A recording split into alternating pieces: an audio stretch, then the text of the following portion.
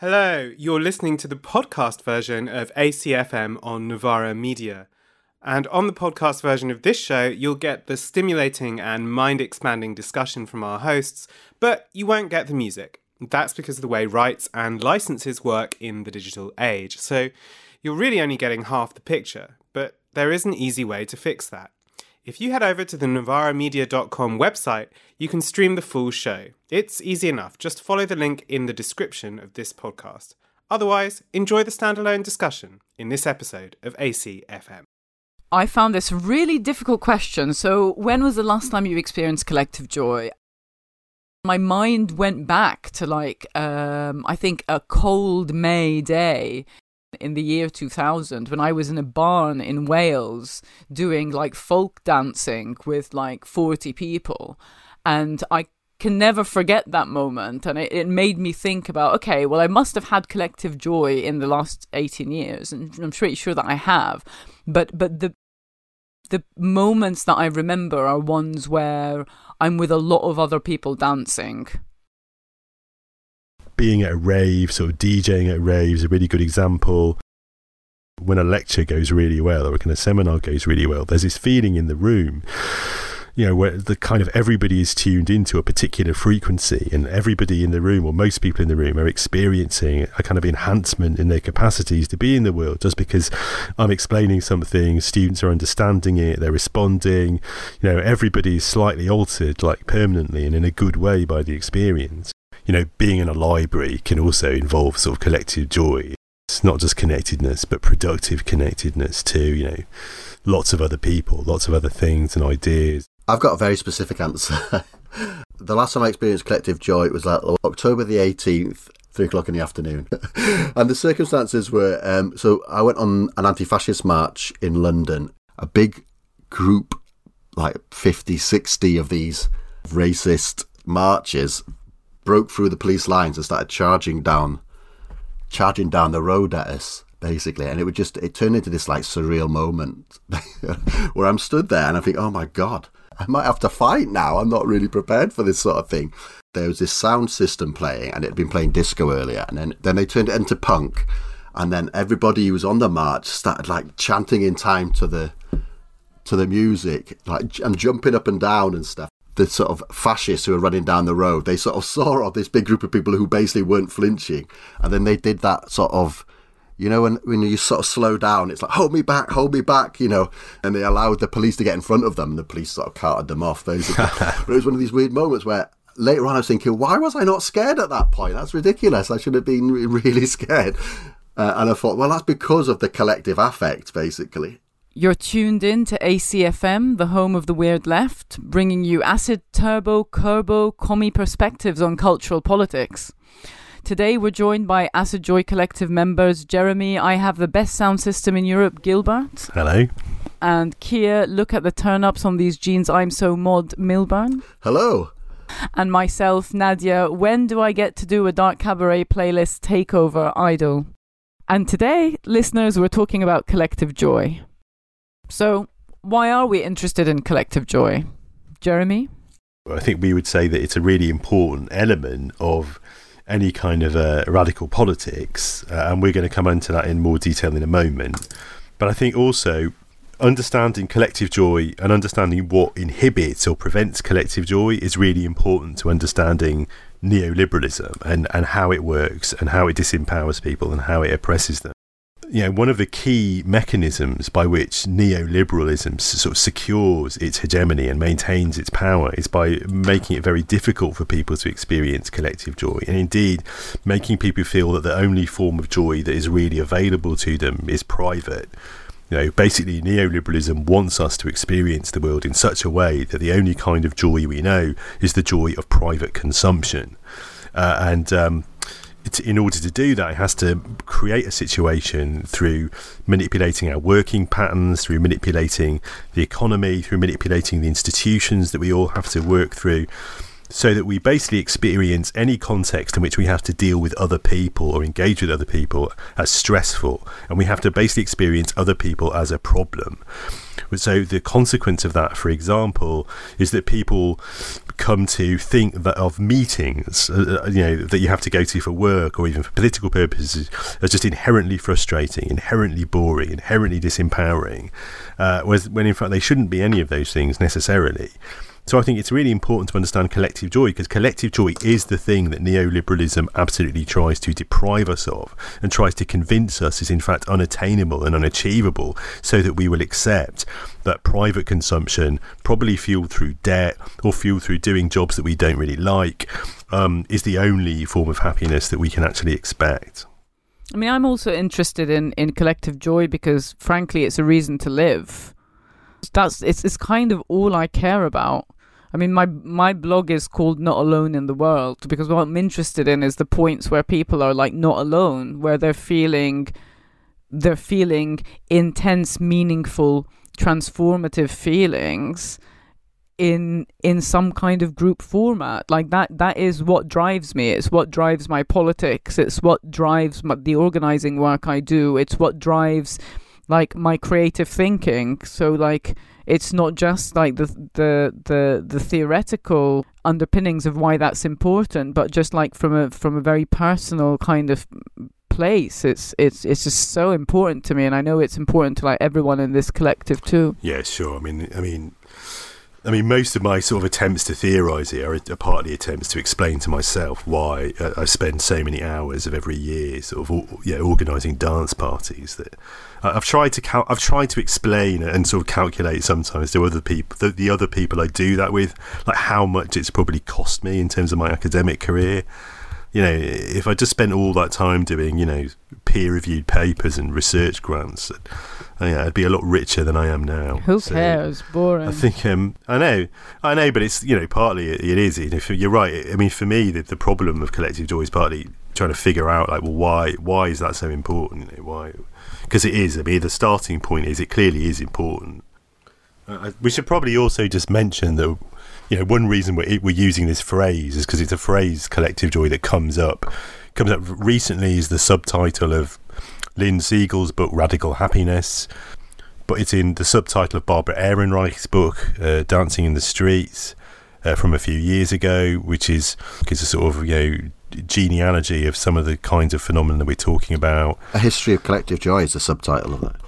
Yeah, History of Collective Joy. And then in my book Common Ground, which is a sort of political philosophy book, collective joy emerges as a sort of key notion, as something that needs to be a kind of central object of radical cultural and political practice. Those are the part of the reasons why we're using this phrase today.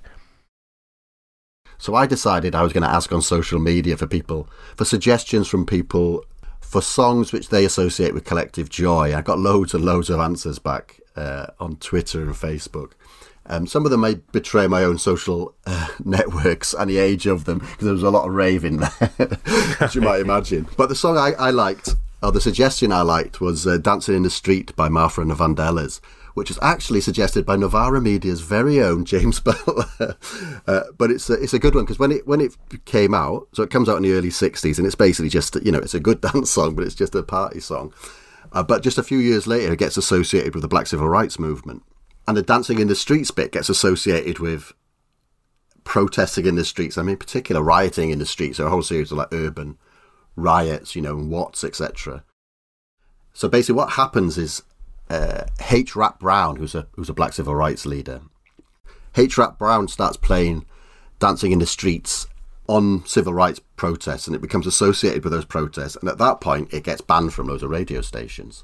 So it's like a really nice story of that connection that people make, and it does seem to make it quite often, but between these sort of collective, as in big collective joy moments that you find in dancing, etc., and then those other like collective joy moments you find in like contentious political events, like protests or even riots. Do you know what I mean?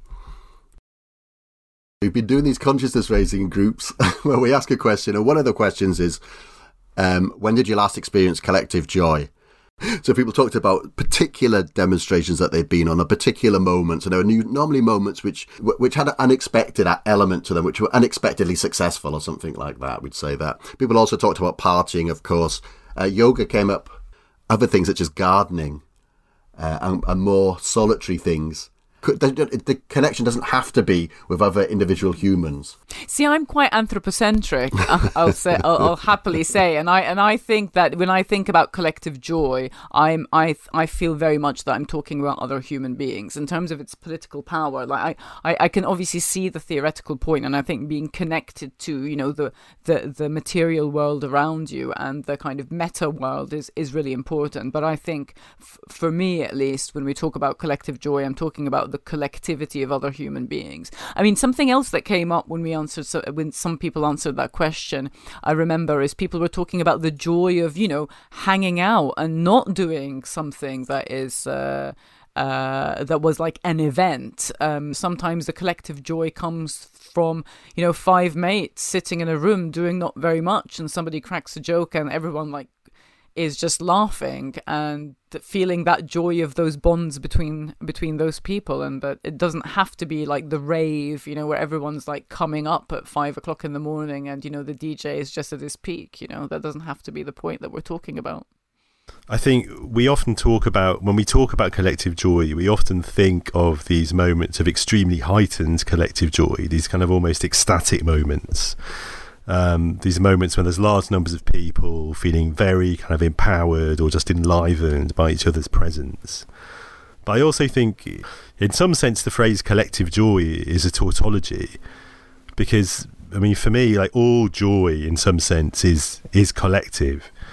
When I use it, it certainly has this particular kind of meaning, significance and register that comes from a philosophical tradition going back to the 17th century philosopher Spinoza, who says that all sort of positive affects, which we could just translate as meaning positive feelings for the moment, are always about a kind of enhancement of capacity. They're about the enhancement, the augmentation of the increase of a body's capacity to act.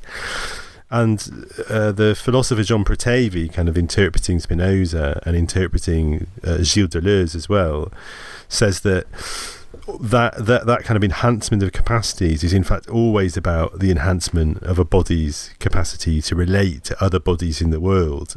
I mean, what that means in practice is every time you experience a kind of positive sensation to any degree on some level, you're always experiencing, even if only very slightly, a kind of increase of your ability to connect with the world, to connect with others, to sort of connect with the future in some way. And I sort of think, when you think about it in that way, like, all joy is collective to some extent, and all collectivity is joyful to some extent. And I think that's an important observation, because for me, collective joy is sort of going on all the time. I mean, maybe it's just because I do a lot of yoga and stuff, but, I think collective joy is sort of going on, it's going on all the time, and it's the moments when it's not happening at all, when life really starts to become unbearable, that it's and I think that's what, in some sense, that's what depression is. Depression is the complete withdrawal of a certain basic level of collective joy, which is required just to sort of live, just to go through your life, just to be an organic being in the world and be happy. So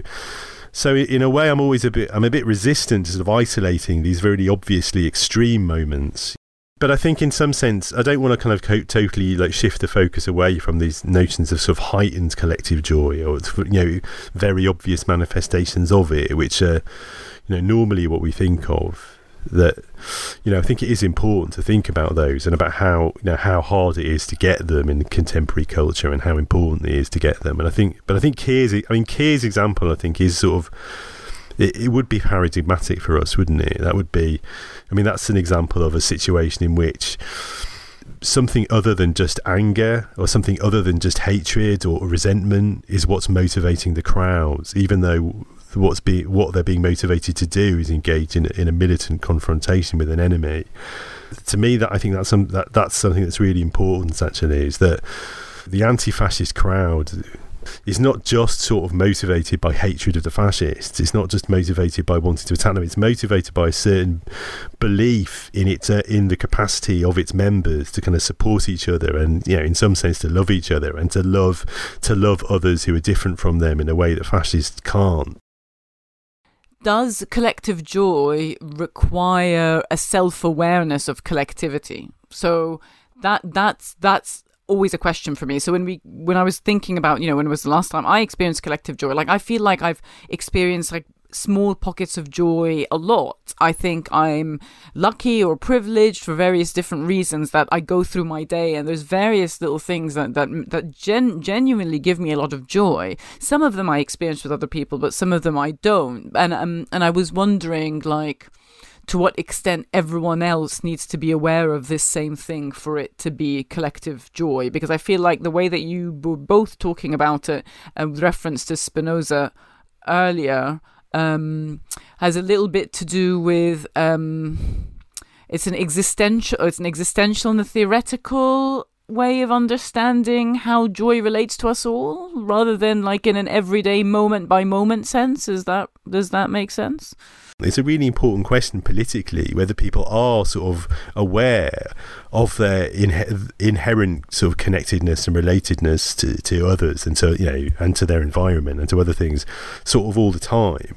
And it seems to me that's, to some extent, that's one of the logical kind of objectives of things like the consciousness rating groups, is the desire to cultivate a sort of awareness of that in a way which, to some extent enhances one's sort of joyful relationship to the world just in everyday life. And I think, it's not just about, it's about where that joy leads to, and the fact that if that experience of joy leads to the place where you're able to see yourself in other people, and you're able to see that really kind of natural level of solidarity with another human being, then that becomes a point of a lot of political power, and I think a point of potential political leverage, which is really strong, and which has been missing, I think, from a lot of our experienced reality. Sorry, Keir, you wanted to come in?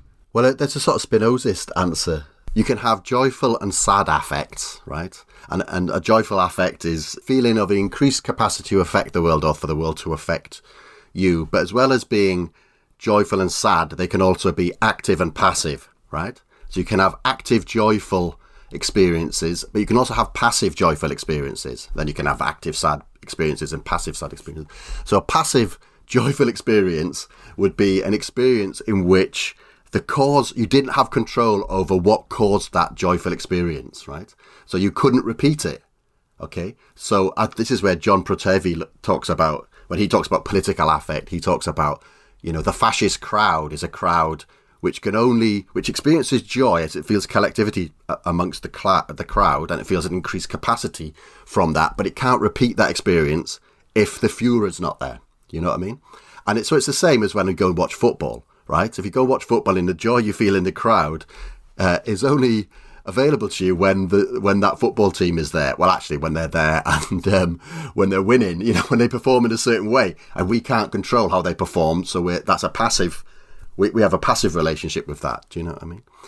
So the way you move something from a sort of passive joyful experience to an active joyful experience is to get control over the causes of that joy. And the first thing you need to do in order to get control over that is to understand what is causing that joy. Do you know what I mean? So that process of understanding, raising your consciousness about what causes joyful feelings and what causes sad feelings, and then organising yourselves in order to push towards active, joyful experiences. That's sort of like a Spinozist politics, I think.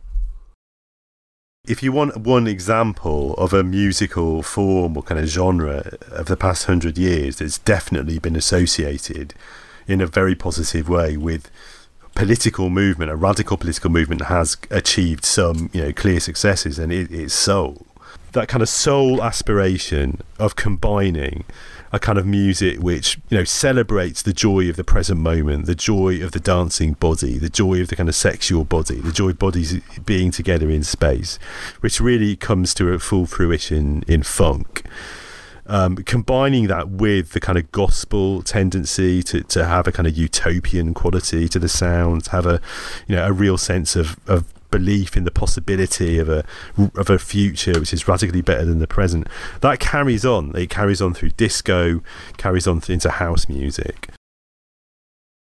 In disco, one of the sort of great anthems kind of which embodies all that in the 1970s is MFSB's Love Is The Message, which is a real anthem for the Loft. The Loft is David Mancuso's sort of party, which starts in the early 70s, explicitly a kind of multi-ethnic, polysexual, explicitly psychedelic sort of dance party, coming directly out of the counterculture and the interaction between the counterculture and sort of downtown New York black and Hispanic culture. And I feel like it's a bit like I said about the Grateful Dead last time, like you sort of have to hear it in context for it to work, because if you just listen to it on YouTube and you don't know it, it's just going to sound very cheesy.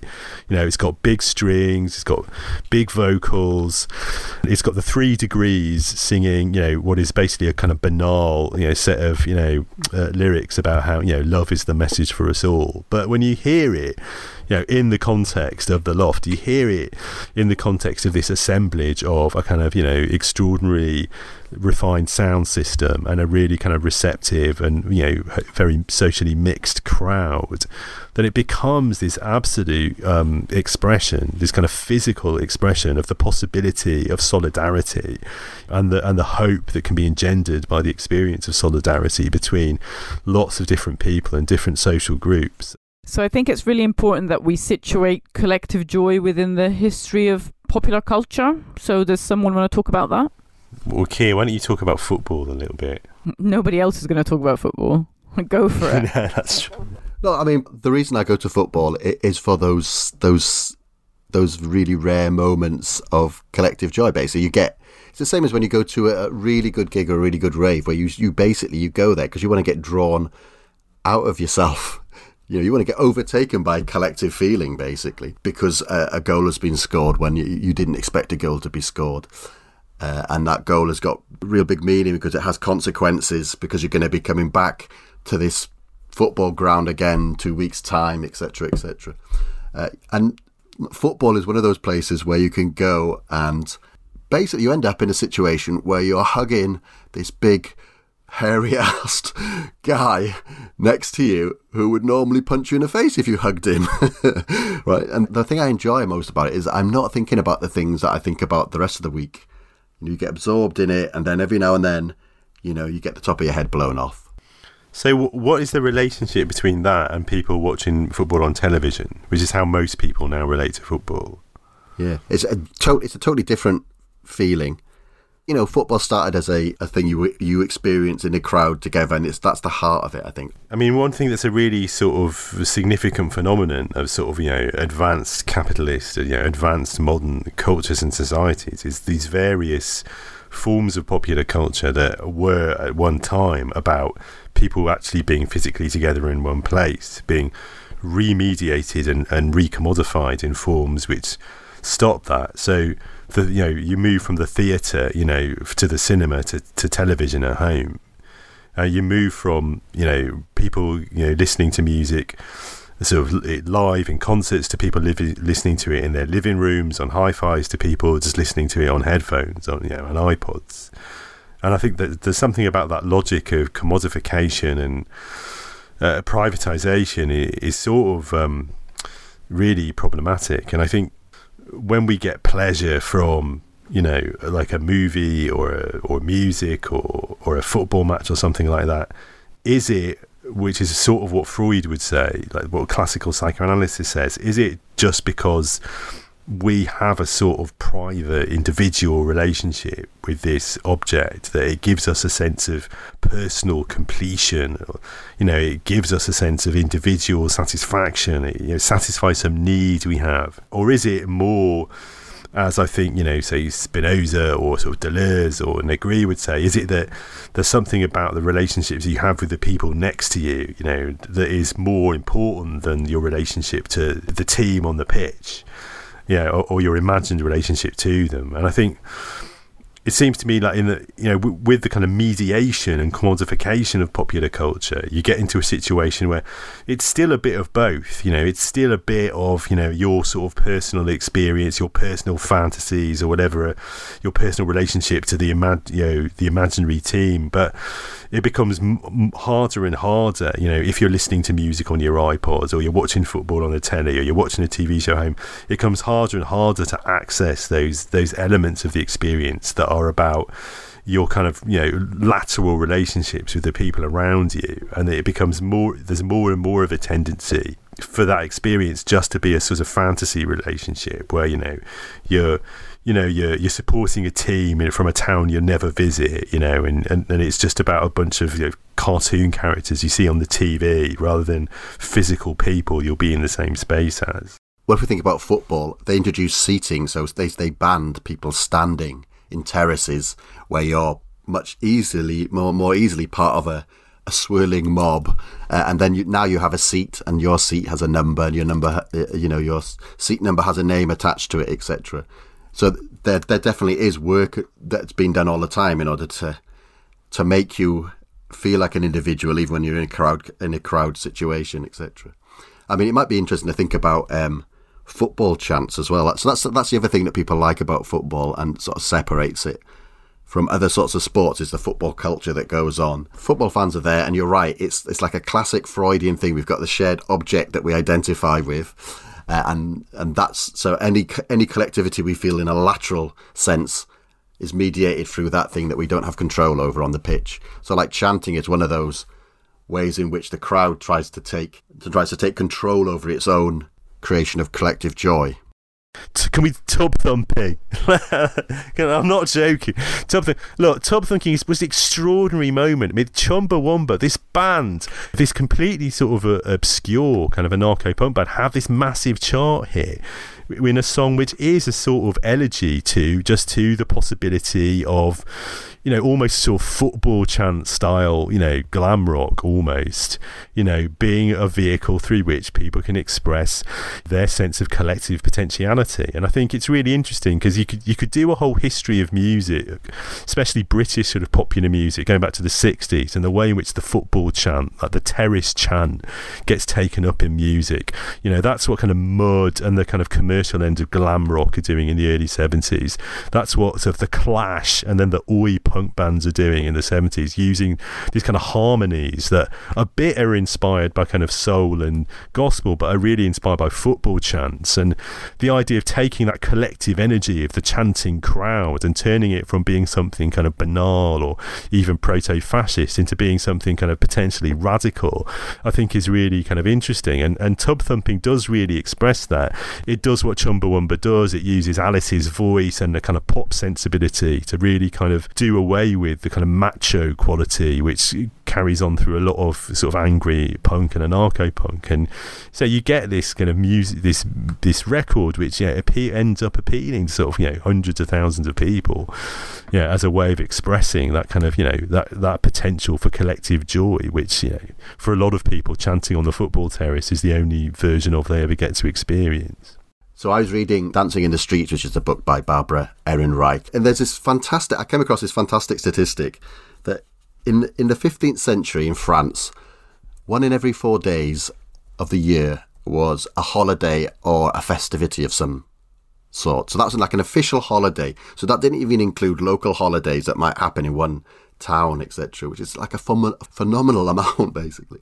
And those festivities, they tended towards, you know, this institution of carnival, which had a sense of like, you know, you would have a day where you could break the rules. There would be a day where you would get drunk and dance. There'd be a day where the world would be turned upside down in some sort of way. Well, a ritual of license, it was called. Yeah, ritual of license. But if it's every 4 days, then it can't be a ritual of license because it becomes in a way of life. I mean, that's really interesting because, you know, anthropologically, the idea that, you know, you go to Glastonbury once a year and like lose your mind for 8 days and become this person that you can't be the rest of the time because of capitalism is a ritual of license. But if you're doing it every 4 days, then, you know, that's a completely different thing. It's transformative in a sense because it's the way you live your life, I suppose. We should explain that phrase, ritual of license, because I mean, specifically that phrase is used when the implication is that the society permits certain kind of deviations from norms during specified times, but as a way of sustaining the norms overall. Okay, so this is next bit in Barbara Ehrenreich's book. There's this whole chapter on this, what she calls an epidemic of melancholy. So beginning in England in the late 17th century, like there's this epidemic of basically what we'd call depression. And so people are starting reporting depressions all the time. It starts in England, it spreads around Europe, and so basically you can sort of, like literary studies, you can just see this epidemic of melancholy emerge in literature, etc. And so Barbara Ehrenreich sort of says, well, look, that if we think about it, that was the time when capitalism first comes along. Capitalism and, some of the more repressive forms of Protestantism, such as Calvinism, which are more focused on work and not on license. So, yeah, well, absolutely against things such as carnival, etc. So this is also the time when all of these, having these huge amounts of holidays and festivals, they all start to get banned or stopped. The life of a peasant the work life of a peasant is much more cyclical. At some parts of the year, you'll have loads of work to do. Other parts of the year, you won't have work to do. So there's time to have much more time set aside for festivities and moments of collective joy, etc. But as soon as you get to capitalism, you have to have, you move from cyclical time to clock time, basically. E.P. Thompson goes on about this shift, this horrible shock it was to all of these ex-peasants to find themselves, in the cities of northern England, having to turn up for work at 9 o'clock in the morning, at probably 8 o'clock in the morning, and work all the way through, and then just keep doing that 6 days a week, doing like 16-hour shifts 6 days a week, etc. Yeah, Orbital. Well, Orbital are just classic early 90s rave. I mean, they're a classic evocation of, the possibility of the crowd as being this space where you feel connected to everyone, you feel joyful, you feel powerful. By the time Orbital were becoming big and releasing records like Halcyon, that was already part of like rave nostalgia. It was something that was seen as having died down, having happened like 4 years previously or 2 or 3 years previously, the Orbital rave scene. So, and I think that, that is sort of interesting because that track itself already has this kind of wistful, slightly nostalgic quality. Because I think that was always part of the problem with rave, and it's part of the problem with the kind of particular affect the rave tended to generate. Is, on some level, it was always about finding a kind of a collective compensation for everything we'd lost. Because of the kind of the way in which Thatcherism had destroyed all of our capacity for real kind of collective power, real politics, and we were coping collectively with the historic defeat of the left in the mid-80s, like globally, and we were in the wake of that. Okay, guys, so we've been talking about collective joy and all sorts of various different aspects of it. But what do we think the role of collective joy is in, or should be, in left politics and strategy in the current present kind of situation that we're in? I mean, one of the things it's really important to think about strategically in political organising is how do you produce collective joy, not just in the sense of kind of really intense moments of sort of democratic ecstasy, but also just, how do you make sure that people feel empowered and connected, etc., by being involved in whatever they're involved in. I have to say, I tend to think this is one of those things that everybody thinks everybody else hasn't thought about, and everybody has. I don't know how many times over the past 20 years I've heard somebody say, oh, meetings shouldn't be boring, like people should be welcoming, politics should be fun, as if it's like a new idea and as if someone else just around the corner hasn't thought of that. And I do sort of think everybody does know that, and a lot of the time it's just not easy to make that happen. In some ways, what I think is more difficult and more to think through is how you make a notion like collective joy central to political demands and the kind of political program you want. Because I would say collective joy is our answer to the question, well, what do we want? What do we want to be the thing which the entire policy agenda we would want a radical government to pursue, for example, is aiming to produce? If neoliberalism is trying to produce a population of highly competitive innovative entrepreneurs who can add value to the companies they work for. That's what it's trying to produce. What should we be trying to produce? What we should be trying to produce is a culture of collective joy. That's how we should think about the function of education. That's how we should think about what the economy is for. That's how we should think how housing policy is organised. So I think it should be really central. Now, to think about it in that way, you do necessarily have to make it quite abstract, because we're not saying, oh, well, everybody should be living in a permanent party all the time. That's not what we're saying. But I do think that, we should be saying, well, what we want from education, from housing policy, from economic policy, from everything else is a culture and a society in which people feel that being part of a society is empowering and liberating, and not something that just kind of weighs down on them and they want to escape from, like into their virtual world or their private lives or their debt fueled, consumption habits. I mean, I completely agree with a lot of what you said, Jeremy, but I do think I am going to come back on the point of, we've been saying for 20 years this thing that meetings shouldn't be boring, etc. And I think we've been saying this for 20 years because a lot of meetings are still really boring and non-welcoming, and spaces, to getting involved in politics are exclusionary. And I think the reason why that's the case is that because there's been this juxtaposition, which I think is what we're trying to get away from, and definitely what, like groups like Plan C have been working towards, between this idea that if you're doing serious politics, to get through the business of getting things done is somehow in conflict to, like having a nice time and treating people properly. I'd answer it on a more abstract level, I think. In the last episode, we were talking about freedom a little bit, and so we could connect joy to freedom, I think. And we were talking about like freedom, the alt-right's version of freedom, but really it's probably like the liberal version of freedom, like which is sort of like basically freedom to be left alone as an individual. It's like, I always have this image of like basically somebody with a load of money and they want to be left alone. And there's only one answer we've got to that. It's like, no, we want a definition of freedom where we want an openness to people. We want to, increase our capacities to act in the world. The only way we can do that is to connect with other people and collectively get a better understanding of how the world works, of the things that, that limit our lives, in order that we can get some control over them.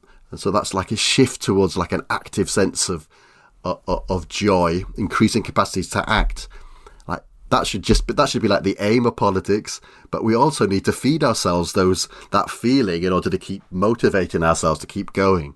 Do you know what I mean? It's sort of like part of the process of getting towards this aim is actually by having those feelings of joy,